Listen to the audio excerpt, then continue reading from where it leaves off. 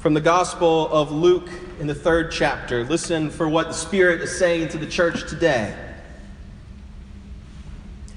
In the 15th year of the reign of Emperor Tiberius, when Pontius Pilate was governor of Judah, and Herod was ruler of Galilee, and his brother Philip, ruler of the region of Iturea, and Trachonitis and Lysanias, ruler of Abilene, during the high priesthood of Ananias and Caiaphas, the word of God came to John, son of Zechariah, in the wilderness. He went into all of the region around the Jordan, proclaiming a baptism of repentance for the forgiveness of sins. As it is written in the book of the words of the prophet Isaiah, the voice of one crying out in the wilderness, "Prepare the way of the Lord. Make his paths straight. Every valley shall be filled, and every mountain and hill shall be made low. And the crooked shall be made straight, and the rough ways made smooth. And all flesh shall see the salvation of God." This too is the word of the Lord. Thanks be to God. You may be seated. Let us pray. Holy God, dawn from on high, prepare us to receive your message. Help us to hear and to understand and to follow. Amen. So you've noticed, I'm sure, that we've been doing a new thing around the Advent wreath this year. We asked some members of the church to lead us in engaging the Advent season by hearing from the Bible about what it means to wait for Jesus. And we are using the candles to help us think about a specific aspect that we pray Jesus will help us with as we wait. Last week, Cindy and Jill lit the hope candle. This week, we are thinking about peace, as Kate and Jenny lit the peace candle. We are hearing in Luke's gospel about John the Baptist as we ponder peace. In the reading that accompanied the lighting of this peace candle, Zechariah prophesied about his baby boy, John, who was still in his mother Elizabeth's womb. He prophesied his son would come with a message of hope for the world, hope that would guide our feet into a path of peace. John the Baptizer came with a message to prepare the way for the coming Messiah, to prepare the path of peace. Peace is probably the word that we say the most in this church. If you think about it, we pass the peace each Sunday, and when we do, most of you very nearly tell every other person in the room, "Peace be with you." What does it look like when peace is with you? How does that feel? What has to happen in us, in our communities, for peace to be with us? And how is a path of peace prepared? In the Old Testament, the Hebrew word that's most often translated as peace is shalom.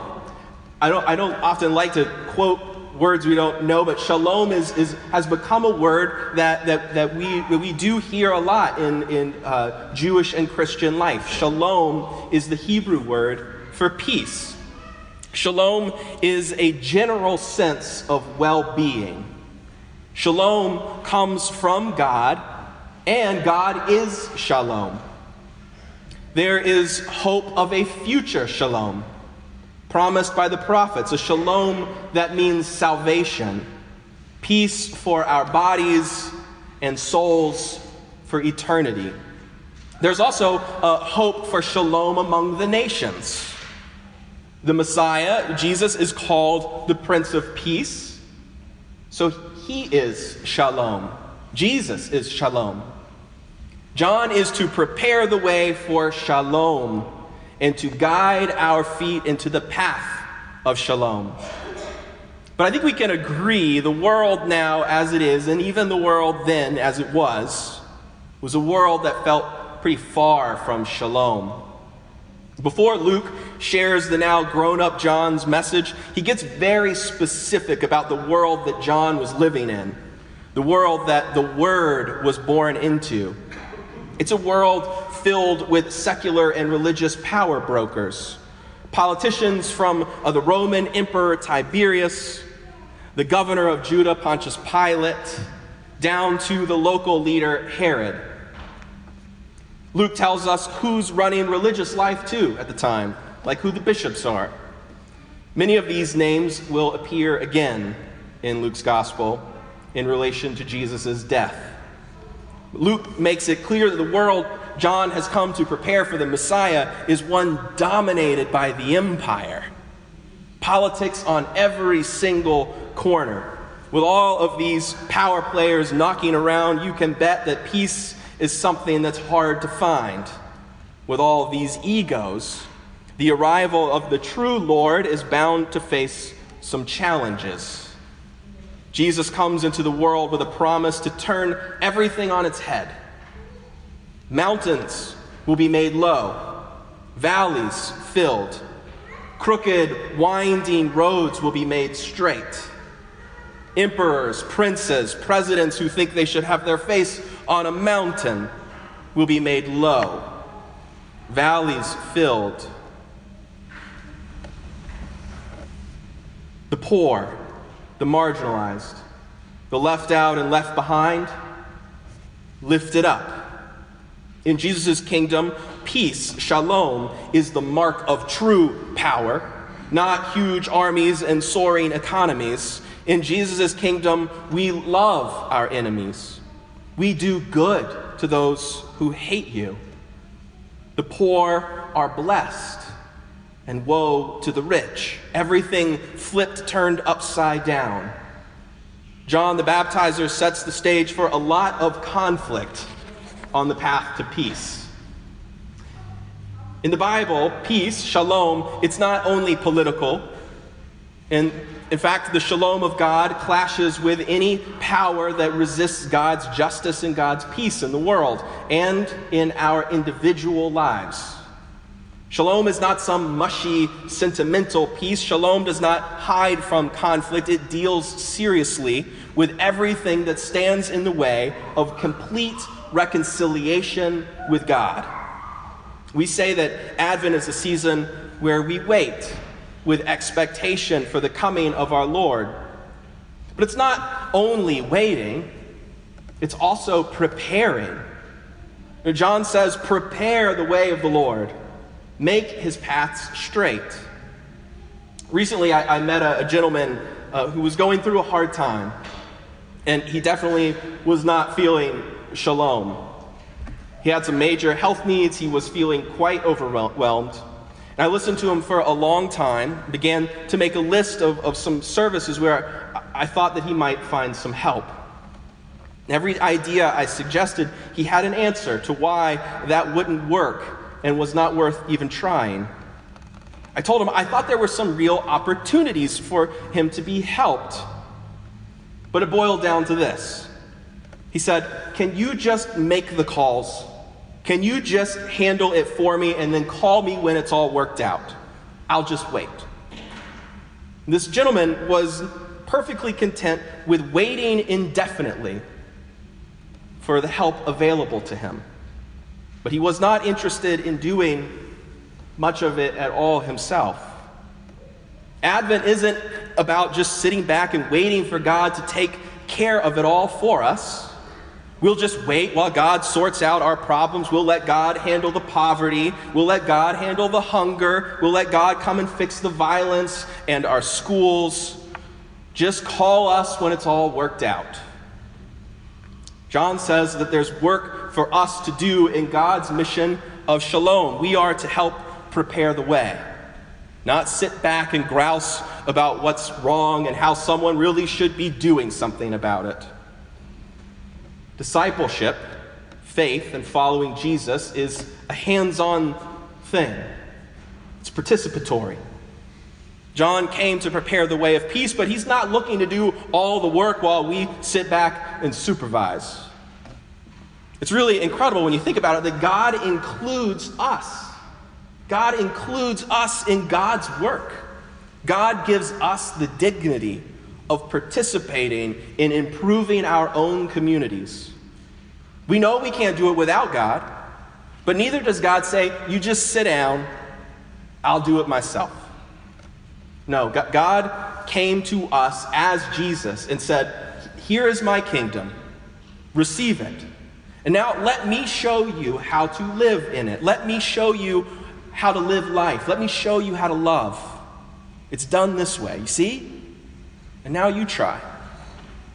Jesus is not only our Savior, he's also our teacher. He teaches us how to be in the world, to be together.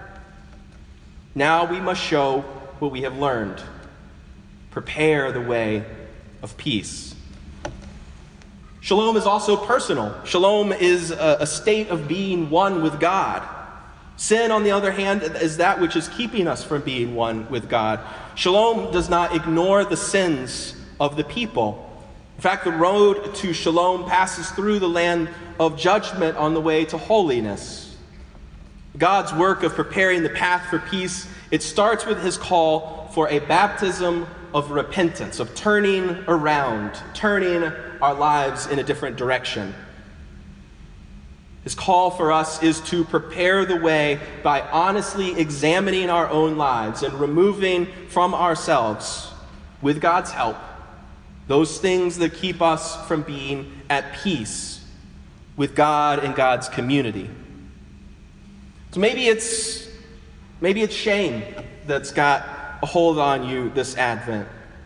And so accepting that God has truly forgiven you, accepting that you are made in the image of God, is part of preparing the way for peace. Or maybe there's some deep hurt that you have experienced, and part of reaching peace is talking to somebody about it, talking maybe to a counselor and discovering some ways that you might begin to heal so that you can know deeply in your being the shalom of God. Maybe there is a relationship that is either unhealthy or that you know leads you away from God. Maybe there's something that you are experiencing or feeling or something that is happening to you that telling somebody about may help. This is a time, this Advent season, this is a time when we can take a good, honest look at ourselves and name those things that are standing in the way of our personal peace. And to prepare for peace in our own hearts, expect it, think we deserve it even. John was out in the wilderness, calling people to come to the river. Come to the river, enter these waters, let them wash you. Watch as your sins, as those things that keep you from God, just wash on down the stream. Pass through to the other side, refreshed and renewed, with a commitment to sticking with Jesus on the road to shalom. Prepare the way of the Lord. Prepare the way of peace in your own heart. Finally, the path to peace is universal. It's not just for those who are like us or that we've decided that Jesus loves because they fit the right theology or the right worldview. John says, and I'm quoting the Bible, "And all flesh shall see the salvation of God." All flesh shall see the salvation of God. Jesus came for everyone, even those that we think don't belong or haven't worked as hard. God's justice does not mean fairness. Nowhere in the Bible does it say that God helps those who help themselves. Not on a single page. God helps those who cannot help themselves, and God expects those who can help themselves to help others. To prepare the path of peace means that we prepare the path for all flesh, all people, even those that we don't like very much, to see the shalom of God. And beloved, that also means that we never walk on the way alone. We walk mindful that we are making a path for those who are following us and looking as guides along the way. When we lived in Georgia, we were just a short drive from the beginning of the Appalachian Trail. Every year, we would take some of the elementary-age kids from Morningside Presbyterian Church on a 5-mile hike on the Appalachian Trail. There was a sign at the trailhead that said, "This portion of the trail is maintained by the Georgia Appalachian Trail Club." As we would hike, I would say a little thank you to God for them because they prepared the way for our pack of Presbyterian progeny who were prone to wander. I imagined these hikers going before us, walking for miles with paint to put those blazes on the trees so that we wouldn't lose our way, carrying saws with them to cut up trees that fell along the path, keeping the path clear of poison ivy to protect those little ankles. Now that we live in Pennsylvania, we are still just a few miles from the Appalachian Trail. I was out there the other day thinking how amazing it is that there's this set of mountains that this crooked path would lead all the way back to Georgia. And I noticed a sign. It said, "This portion of the trail is maintained by the Susquehanna Appalachian Trail Club." From Georgia to Maine, over 2,180 miles of trails. And there are people out preparing the way for hikers, all those seeking the healing power of God's natural wonders. But friends, this Advent, let us be part of those who prepare the way for peace. Let us dig into our hearts and examine and present to God that which has been holding us back. Let us examine our community for whatever is keeping us from experiencing the well-being of Shalom as a neighborhood, as a city. Let us work to clear the way, tend the path, expect that there are little feet coming behind us. Let us make the path ready so that the hundreds of kids in our own community who are living in extreme poverty may find ahead a clearer path, a path for peace. For in taking up the work to begin to see what God already sees, all flesh that is embraced by God's unconditional shalom, the tender mercy of our God, the dawn from on high, breaks upon us as well. In the name of the Father, and the Son, and the Holy Spirit. Amen.